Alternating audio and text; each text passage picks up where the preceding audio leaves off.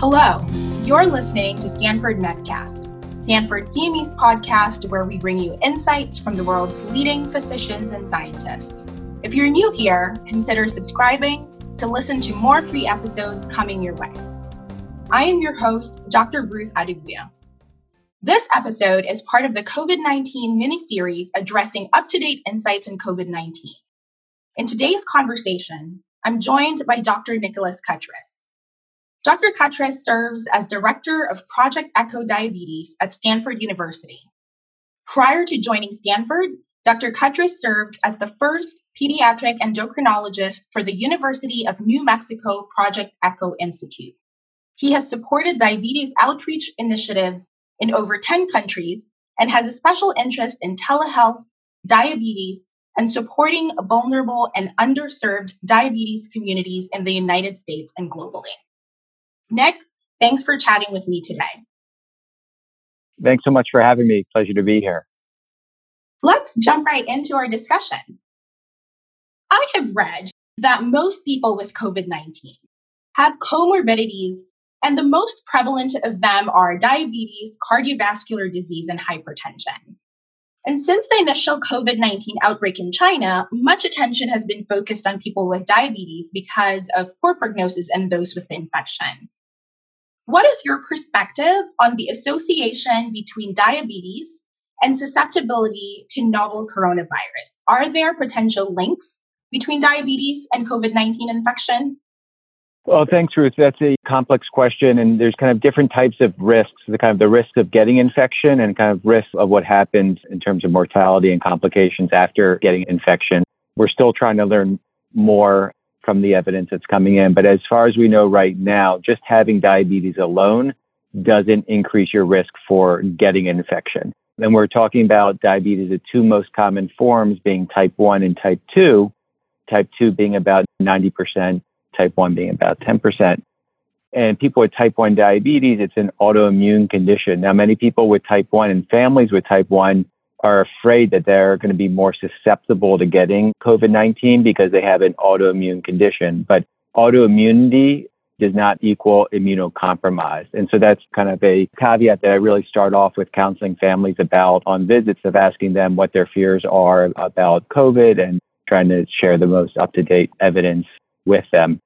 Now, if someone with diabetes were to get COVID, the risks of complications from COVID are greater. And it seems to be it's most likely due to hyperglycemia. So people who have hyperglycemia, whether they have diabetes or they don't have diabetes, are also at increased risk of having severity of disease from COVID. There was some data that came out from the NHS in the UK of looking at patients with diabetes who are hospitalized and looking at mortality rates. And that was very scary for many patients, particularly type 1, where it showed the risk of mortality was 3.5 times higher than the risk of people without diabetes. And the risk of mortality amongst people in the hospital with type 2 diabetes was double that. Now, that might be due to physicians and systems being able to manage insulin in a hospital and having increased hyperglycemia. So that's the risk amongst hospitalized patients in the UK. And initial data that came out from Wuhan that we're also seeing now in the US is that patients with hyperglycemia, uncontrolled diabetes are going to be at increased risk of complications. And it's really that age group, older age group, at least the data from the NHS in the UK showed diabetes plus 40 years of age is the biggest risk factor. I'm a pediatric endocrinologist, and thankfully in the pediatric population, we're not seeing mortality with type 1 diabetes. Thank you for that. I think you answered a few of the follow-up questions that I actually had already, which was severity. And it sounds to me what you're saying is that there's not necessarily a correlation between a person with diabetes and them being at risk of a severe version of COVID-19. Am I understanding that correctly? Right.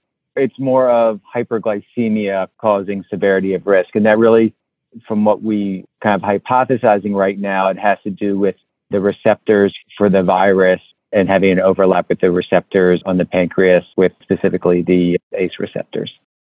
One of the things that I read was a letter to the New England Journal of Medicine by a group of diabetes experts that said that there were some instances where COVID-19 positive patients were experiencing the onset of diabetes. Are you familiar with that information? And can you shed any light around that piece? If that were the case, how could that potentially happen? What would be the mechanism by which that would be happening? Yeah. So in terms of just type 1 diabetes in general, we still don't understand why people get type 1 diabetes, unfortunately.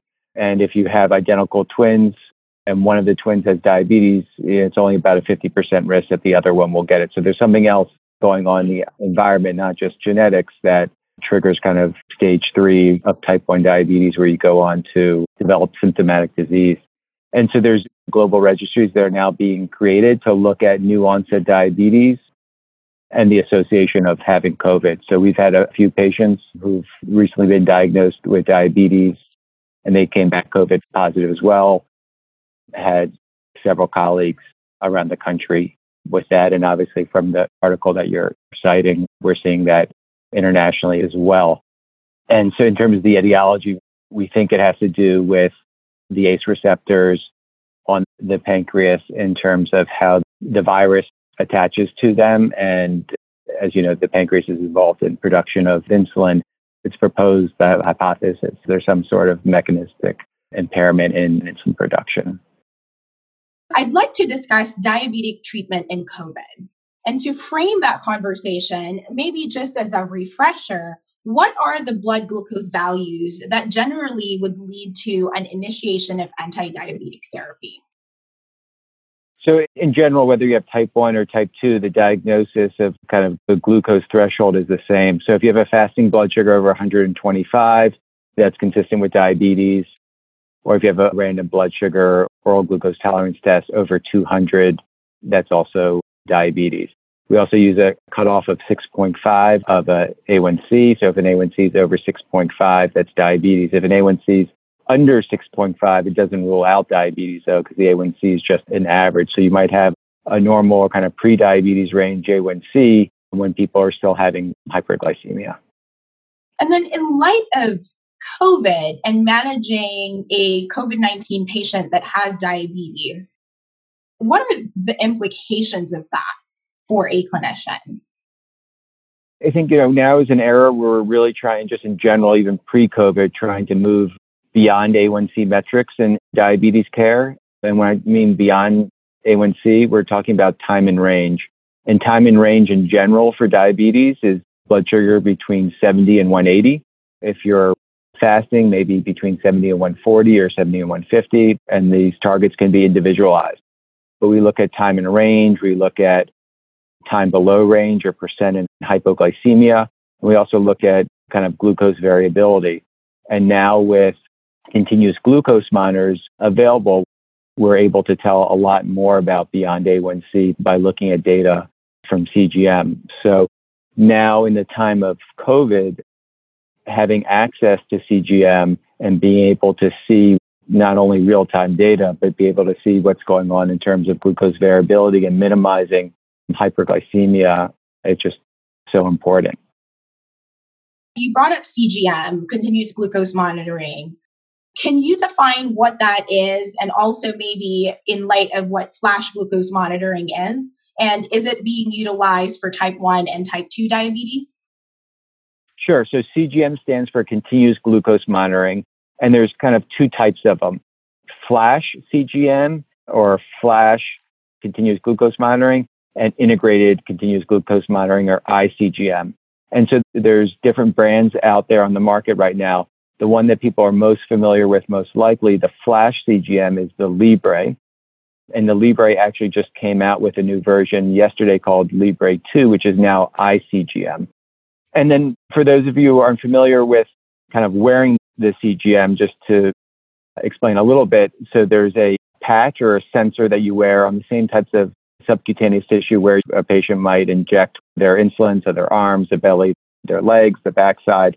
And so there's the sensor, and it sends a signal to a transmitter, and then the transmitter goes to your receiver.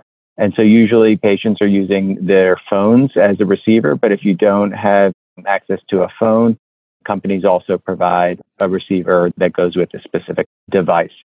And so the flash CGM by Libre, which is now the Libre 2, which is now going to be iCGM, before you'd have to kind of take your phone or the device that comes with the Libre and you scan it over it with a wand and it tells you what your blood sugar is at that second, but it doesn't send you alerts versus the other kind of popular one on the market right now called the Dexcom.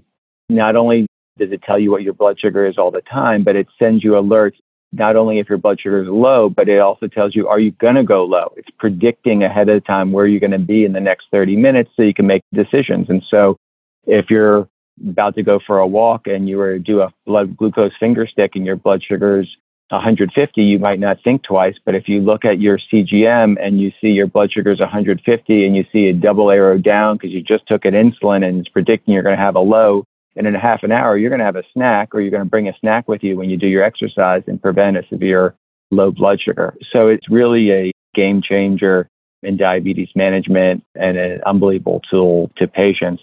And so you can imagine now in the time of COVID, when patients are trying to be more hypervigilant about blood sugar management and be able to have access to CGM to get reassurance that they're minimizing hyperglycemia as much as they can. But there's many barriers in terms of insurance for people having access to CGM. I think that you would agree that the discussion of the social determinants of health is part of the management of diabetes. How has the pandemic changed that discussion, given that, some folks have either lost their access to healthcare insurance because of the loss of their jobs? Has that impacted how clinicians or how you are having those conversations with your patients? Yeah, personally, in terms of the time I spend with my patients and a kind of review of systems, I'd say the majority of it is spent towards social history and social determinants of health. So even if you're in a system where you have MAs who do patient check-in, or you have the privilege of having social workers available in a clinic, many patients, they're not going to volunteer that they lost their job. They're not going to volunteer that they're having trouble with their medications. And you ask them, do you have, when someone's doing a review of the medications, have your insulin? Yes. But then when you ask more closely, well, there's different types of insulin and maybe they're out of one type. They can't afford it because the copay is $300. And so really diving more into the social determinants of health, asking specifically about work, about living situations, about just daily routine. I usually just start off, what is your day like? Tell me, what time are you waking up and going to bed? And just going through them explaining their day, you can really gain a lot of insight into the changes that COVID has caused. Nick, I wanted to talk about maybe some of the implications for healthcare practitioners for the patients with diabetes. And I understand that there were some consensus recommendations around COVID-19 and metabolic disease, specifically, things that health practitioners should be aware of, whether it's outpatient or inpatient. Can you expand on those recommendations or talk through them? Sure. I think one, in terms of like outpatient care, just general prevention, whether you have diabetes and metabolic disease or not, practicing mask wearing and having PPE and general prevention approaches to mitigating risk is of utmost importance. And then if you do have diabetes or metabolic disease, in terms of medication, optimizing whatever medications that you're currently on. There's misinformation going around. And so if people are thinking about stopping a medication, they really should speak to their provider about that. It's great to see people face to face, but if they don't have to come in to the clinic, optimizing telemedicine as much as you can to mitigate potential additional risk exposure would be another thing to do in the outpatient setting. And then with diabetes in particular, it's prevention and preparing for sick day management. And so really making sure patients with diabetes have the sick day management plan and they know what to do. And specifically, if you do get COVID, if you do get hyperglycemia, if you're on SGLT2 inhibitors, stopping that because that can exacerbate DKA. If you do get sick day management plans of increasing your dose of insulin usually and making sure patients have access to that. If patients do go into the hospital, now plans have kind of opened up the doors to allow CGM to be used in the hospital to more vigilantly manage blood glucose and ideally tracking ketones and aggressively treating hyperglycemia in the inpatient setting and really trying to maximize glucose control. I talked before, in general, time and range goals are 70 to 180. I think that's kind of still a general consensus, but maybe even tightening that even more to somewhere closer to 70 to 140. If patients don't need to come in to a clinic or to the hospital, it sounds like that's preferred. So in that vein, how has COVID-19 impacted treatment facilities for patients with diabetes? I think if there's one nugget out of this whole tragedy and pandemic, I think the healthcare system of delivery for people with diabetes, I'm hopeful that'll improve and we can be more flexible with how we deliver care. Just backing up a little bit before I address it, even prior to COVID-19, we had system failure for people living with diabetes where outcomes were suboptimal. And that's becoming even more apparent now and even more apparent in minority and underserved populations. And so prior to COVID, less than a third of patients were reaching A1C targets of an A1C less than 7%. But even more concerning is patients with diabetes, of over 191 million patients enrolled in health plans that report HEDIS rates to the National Committee on Quality Assurance. 30 to 40% of patients with type 1 and type 2 diabetes had A1Cs over 9%. And for the Medicaid population, it's 40%, and for Medicare, 20% of A1Cs over 9 of what is kind of, quote, poor control, which is really a dirty word and I really don't like to use for patients because it's not patients' fault that they, quote, have poor control when only a third of people are meeting targets. This is system failure. And so it's a system failing people, not allowing them to achieve a glycemic target. So now kind of going to, what do you do? What do you tell patients in terms of the time of COVID? Should you come into a visit? Should you do telehealth? And I think it needs to be individualized. But now in terms of payment to providers, we can see patients in clinic and bill for the same amount of time that I would spend on telehealth. And so if I have families who live up in Humboldt County who spend a day driving down to see me where I don't really need to do a physical exam and I'm causing more burden on them to drive down every 3 months and maybe come once a year and utilize telehealth, why not do that? I'd rather one of my patients go play in a soccer game than wait half a day to see me in a clinic and do a visit after hours on telehealth. So hopefully there's going to be more flexibility now in terms of where services can be rendered and where they can be delivered as well to patients. And then there's also a digital divide, and many people don't have access to computers. They don't have access to cell phones and smartphones. And so for right now, we're able to do, phone visits, and those can be helpful. But some people also want to come in person. So we as a healthcare system need to make sure that we have the safest environment for patients, which we do here at Stanford, and practicing, the best possible prevention so patients feel safe coming into clinic. Nick, I'm at the end of my questions. I don't know if you had any nugget that you could share with healthcare professionals who are treating patients with diabetes from your experience, especially in this time of COVID. There's no other condition like diabetes. So it's a 24-hour, 7-day-a-week job that you have no vacation for, and you didn't sign up to do the job. And people living with the condition, I don't have the condition, so I can't say that I understand what it's like. So I think as a tip, don't ever tell someone living with diabetes you understand it, particularly someone with type 1 if you don't live with the condition. And so just prior to COVID, knowing and appreciating the complexity of living with diabetes and always thinking about the 40 plus factors that affect your blood sugar for those taking insulin and deciding what the dose is. If you dose too much, potentially having a severe hypoglycemia and possibly death. Patients are thinking about that. They're thinking about potential long-term complications. And now with COVID and the media and real science, reporting that there's actually increased risk of mortality of patients with diabetes, people are distressed. And with diabetes, there's a big overlap between depression and behavioral health. About 20 to 40% of people with diabetes have depression or, kind of bouts of diabetes to stress. And so you take someone who doesn't have diabetes and we talk about COVID and stress and depression, you put that on top of someone living with diabetes who's kind of already at risk for such high behavioral health comorbidities. And these are really challenging times for people. So I think really just being compassionate, understanding. And like I said earlier, in terms of your visits, really focusing on the social determinants of health and the context. And once again, not blaming the patient for hyperglycemia.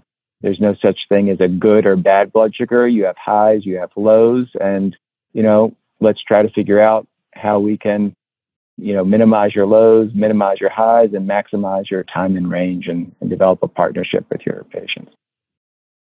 Fantastic. Nick, thank you so much for chatting with me today. I appreciate it. Thanks so much for having me, Ruth. Pleasure to be here. Thanks for tuning in. This podcast was brought to you by Stanford CME. Check back for new episodes by subscribing to Stanford Medcast wherever you listen to podcasts. Visit covid19.cme.stanford.edu for additional COVID-19 CME education.